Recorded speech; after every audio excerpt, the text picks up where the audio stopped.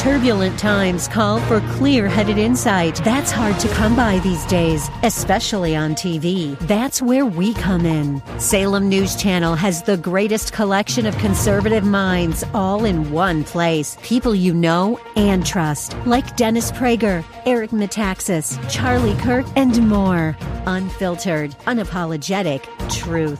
Find what you're searching for at snc.tv and on Local Now, Channel 525. Thanks for listening to the Town Hall Review with Hugh Hewitt podcast, bringing to you the best voices on the stories and issues that matter. Helping make it all possible is the generous partnership with the Pepperdine Graduate School of Public Policy. Here's another piece I'll trust you enjoy. Pleased to be joined by John Lott, president of the Crime Prevention Research Center, former senior advisor for research and stats at the U.S. Department of Justice's Office of Legal Policy, and author of Gun Control Myths, as well as More Guns, Less Crime. John Lott, thanks for joining us. Appreciate it. Well, it's good to talk to you again. Thanks for having me on. So one of the topics coming out of the Kyle Rittenhouse trial and his acquittal is certainly about guns and, you know, the age and the rifle and the usual things. But it's also interesting that the left feels emboldened to talk about how we need to rethink self-defense laws in this country. They now want to go after stand your ground laws, which exist in a majority of the states. Yeah, well, the interesting thing to me about the stand your ground laws is that they're most frequently used by minorities who live in poor, high-crime areas because they're the ones who are most likely victims of violent crime. So, you know, as with so many different types of actions the Democrats take with regard to guns, they end up doing things that make it more difficult for the people who actually benefit the most from having the option to be able to go and defend themselves to be able to go and do so. The things that they do to make it more costly, more difficult. I mean, in Illinois, the state that claims that it cares about minorities, because you Democrats running everything, it costs $400 to go through the process to get a concealed handgun permit. You compare Illinois to Indiana. Illinois only has about 4% of the adult population with a concealed handgun permit. Neighboring Indiana has over 21% with it. And there's a simple reason for that. In Illinois, it's very costly to get it. In Indiana, it's $12.95 to be able to go and get a permit. Up until very recently, Chicago made it so that there wasn't even a training facility in the city. They banned it on public transportation, even if you had a permit. And so if you're a poor black who lives in Chicago, even if you could afford the $400, if you didn't have a car, you'd have to go and borrow a car on multiple days, either 2 or 4 days, to travel way outside the city in order to get the training necessary for the 16 hours to get the permit. And you look at who gets permits in those places. In Illinois, it's primarily wealthy whites who live in the suburbs. In Indiana, you see many more permits given to people who live in zip codes, which are relatively poor and are minority. Well, and speaking of Chicago and crime and being able to protect yourself from predators that exist, as well as those who we had a chance to cage and decided to turn back out on the streets, as we like to do in Chicago and other towns like Philadelphia. So Chicago has more people shot this year than they did last year, and we were up north of 50% of both shootings and murders last year. 4,233 total shot this year, 787 homicides. We'll pass last year's total of homicides, too, so it'll be up again year over year. Philadelphia just set a record. What? With its 501st murder. That's a record that dates back to 1990 in Philadelphia. And the interesting thing that they have in common, a lot of things in common, Democrat socialist dominated, but also the prosecutors, Larry Krasner and Kim Foxx, are cut from the same cloth. They're two Soros-funded non-prosecution prosecutors. Exactly. No, it's ridiculous. I mean, it's not rocket science that we're talking about here. When you have an arrest rate for murders in Chicago that's like 20%, when you have even the one, and that's on average, gang murders are solved at a lower rate than on average. So a gang murder is even less likely than that to be arrested. And then you have the DA there refusing to prosecute many people. You just had a case, I guess it was about a month ago, where you had two rival drug gangs fighting it out in daylight, caught on video there, high-definition video. You had police witnessing it. You had one person killed and 3 people wounded. And the district attorney refused to file charges against the perpetrators there. First of all, I mean, one statement from the district attorney's office there was that, well, it was mutually agreed to combat. We have that here. Yeah, right. Mutual combatants. I mean, it's crazy. Yeah. There was a video of a kid from Schaumburg killing a kid from Palatine, and Kim Fox didn't prosecute him because, no, they agreed to have a fight. Well, no, one brought a gun and one had a knife. So guess who won? Well, we handle it. We handle it in Chicago, a place like Philadelphia. It's like sport. It's like the Coliseum. That's how we do crime control here.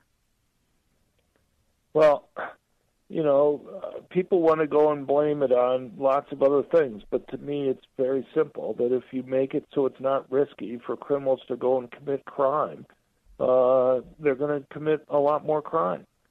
And, you have to get rid of a lot of the politically correct restrictions you have on policing there. The forms and other things that police have to spend their time filling out whenever they go and talk to people is just crazy. I mean, that's a rule, for example, that Rahm Emanuel had put in place when he made an agreement with the ACLU. And, and I guess this last year they cut like 400 positions from the police department. At the same time, I guess they spent millions of dollars protecting Lori Lightfoot and stuff. It's just crazy things that are going on, and the thing is, Democrats claim that they care about poor, that they care about minorities, but who do they think are overwhelmingly the victims of these crimes that are occurring, that they're not deterring? And it's not just the direct victims there.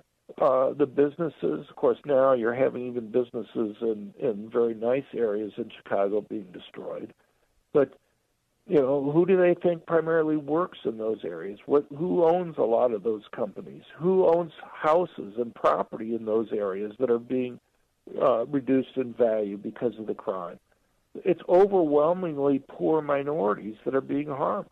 Well, it's clearly not registering a commentary you did for RealClearPolitics.com, looking at some polling on attitudes towards protecting oneself, towards being able to lawfully own a gun and protect yourself as needed. Support for gun control dropping overall, but it's up among those Democrat socialists, so they're incorrigible. Yeah, we've seen there are several polls that have come out recently by Gallup, Quinnipiac, Rasmussen, and they all show a similar pattern. Gallup and Quinnipiac show about a 15 percentage point drop in support for gun control over the last 5 years, driven primarily by independents moving against stricter gun control. You'd think that Democrats might rethink their position, but support among Democrats has soared. 91% of Democrats in both the Gallup and the Quinnipiac poll support even stricter gun control laws. In the Quinnipiac poll, by contrast, only 13% of Republicans support stricter gun control.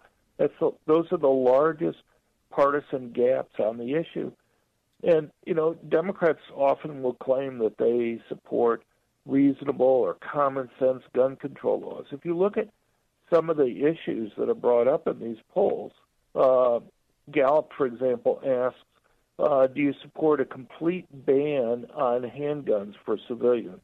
40% 40% of Democrats support a complete ban on civilians owning handguns. Only 6% of Republicans do. You have 80% of Democrats support a ban on semi-automatic rifles. I mean, it's just, I mean, I'm not even sure whether or not they understand some of the terms that are being used there, but it doesn't matter.